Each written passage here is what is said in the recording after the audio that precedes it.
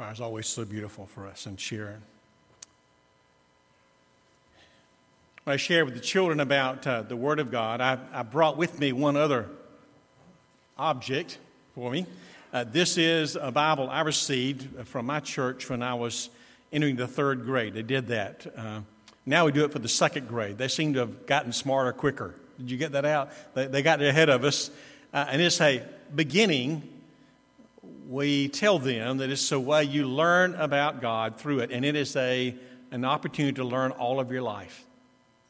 Then we hand it to them, and we try over the time they grow up as children and youth to teach them how to read it and understand it. And I guess we're still doing it as adults, right? We're still trying to read it and understand it, and that's important for us. For the story today tells us about two people. One is Lazarus, who's a poor man, and then also a rich man who remains unnamed. How when the rich man ends up being set aside to that place of judgment, he wants relief and asks Abraham to have Lazarus, the poor man, to come and just dip his hand in water and relieve the anguish that is his. And it can't be done. Then comes the discussion of Scripture, which is the point in the story. Because while this man is missed being with Abraham, missed that blessing because he did not respond to the daily need of one like Lazarus sitting at his doorstep, but instead consumed everything sumptuously. He was rich and wealthy and never paid attention to one like Lazarus.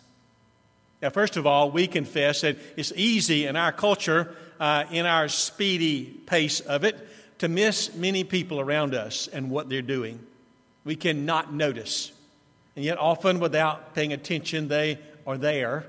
And he's giving us an accountability. He's not asking this rich man, what his belief was. He's not asking what he did in his religion, religious practices. He simply says there was the opportunity for you who had much to share, and you did not do it.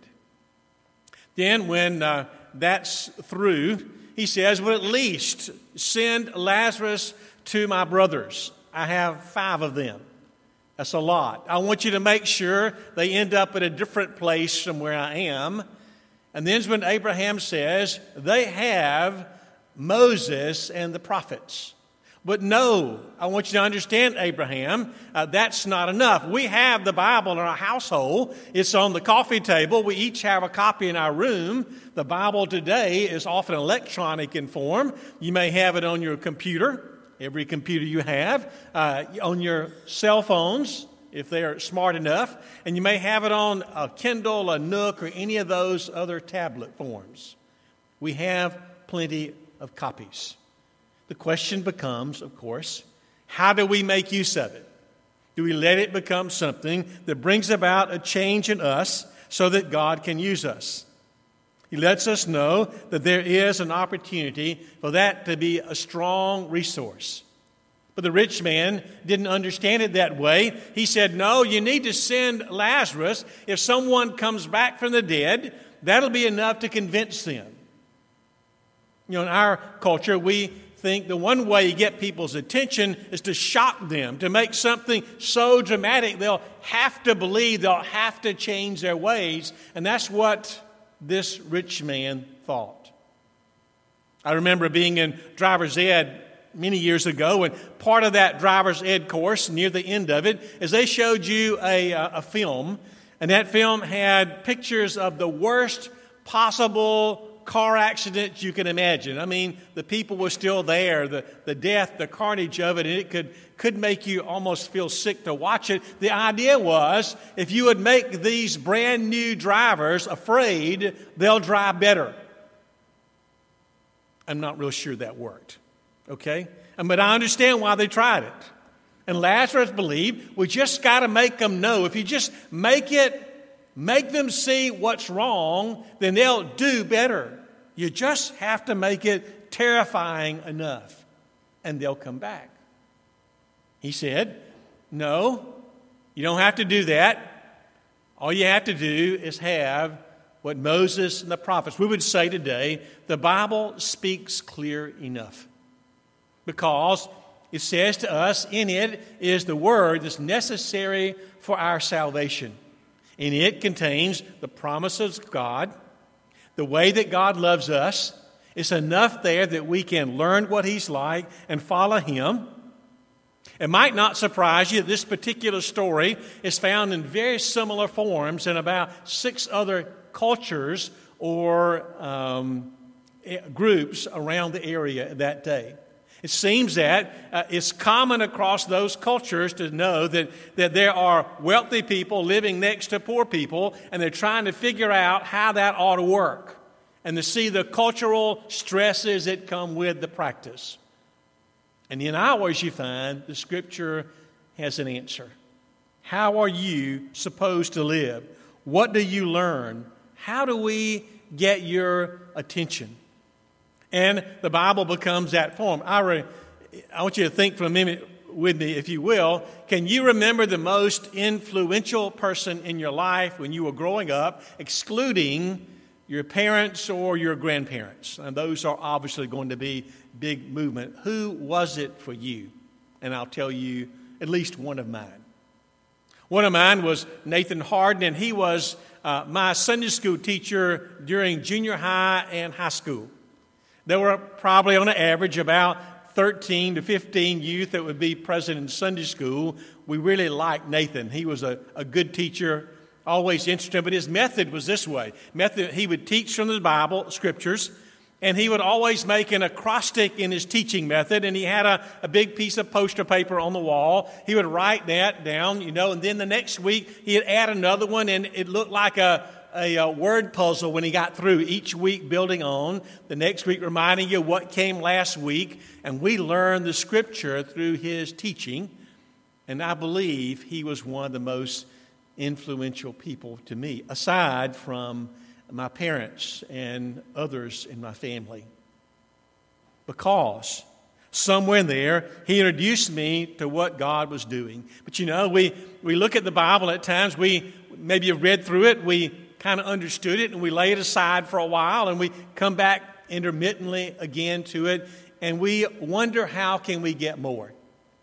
Because at times the Bible is used in some of the strangest ways. It really is. In fact, it was used once by a government official giving a crop report. If you can imagine that, giving a crop report. In it, he's talking to a group of farmers. They are larger farmers. He's telling them that the projection this year, the crop is really going to be down in size. And he tells them it really is to your advantage. You're the big farmer. You're going to weather this. It'll get some of your competition out of the way. Those new people out there that are in it, they're not going to make it. You're the ones that are going to be better off next year when there is a good crop. And some of those same farmers talked to this agent and said, you don't understand. You see, because some of those new farmers are our friends. Some of them we go to church with. Some of them are our own children. And then he pulled out the Bible on them. And this government official said, in the Bible it says that them that have the most, more shall be given. To those with little, even that shall be taken away. That's kind of a strange use of the Bible, isn't it? And he just pulled it right out there, right where he wanted it. Had this idea of the way it should work. There was a group that met. They were a prayer group, only different from what you may think of. I think of prayer groups, people meet to pray. That sounds pretty normal, doesn't it? This particular group, though, when they met, they liked to talk about answered prayers. They simply sat down and listed the prayers that had been answered that they knew about it.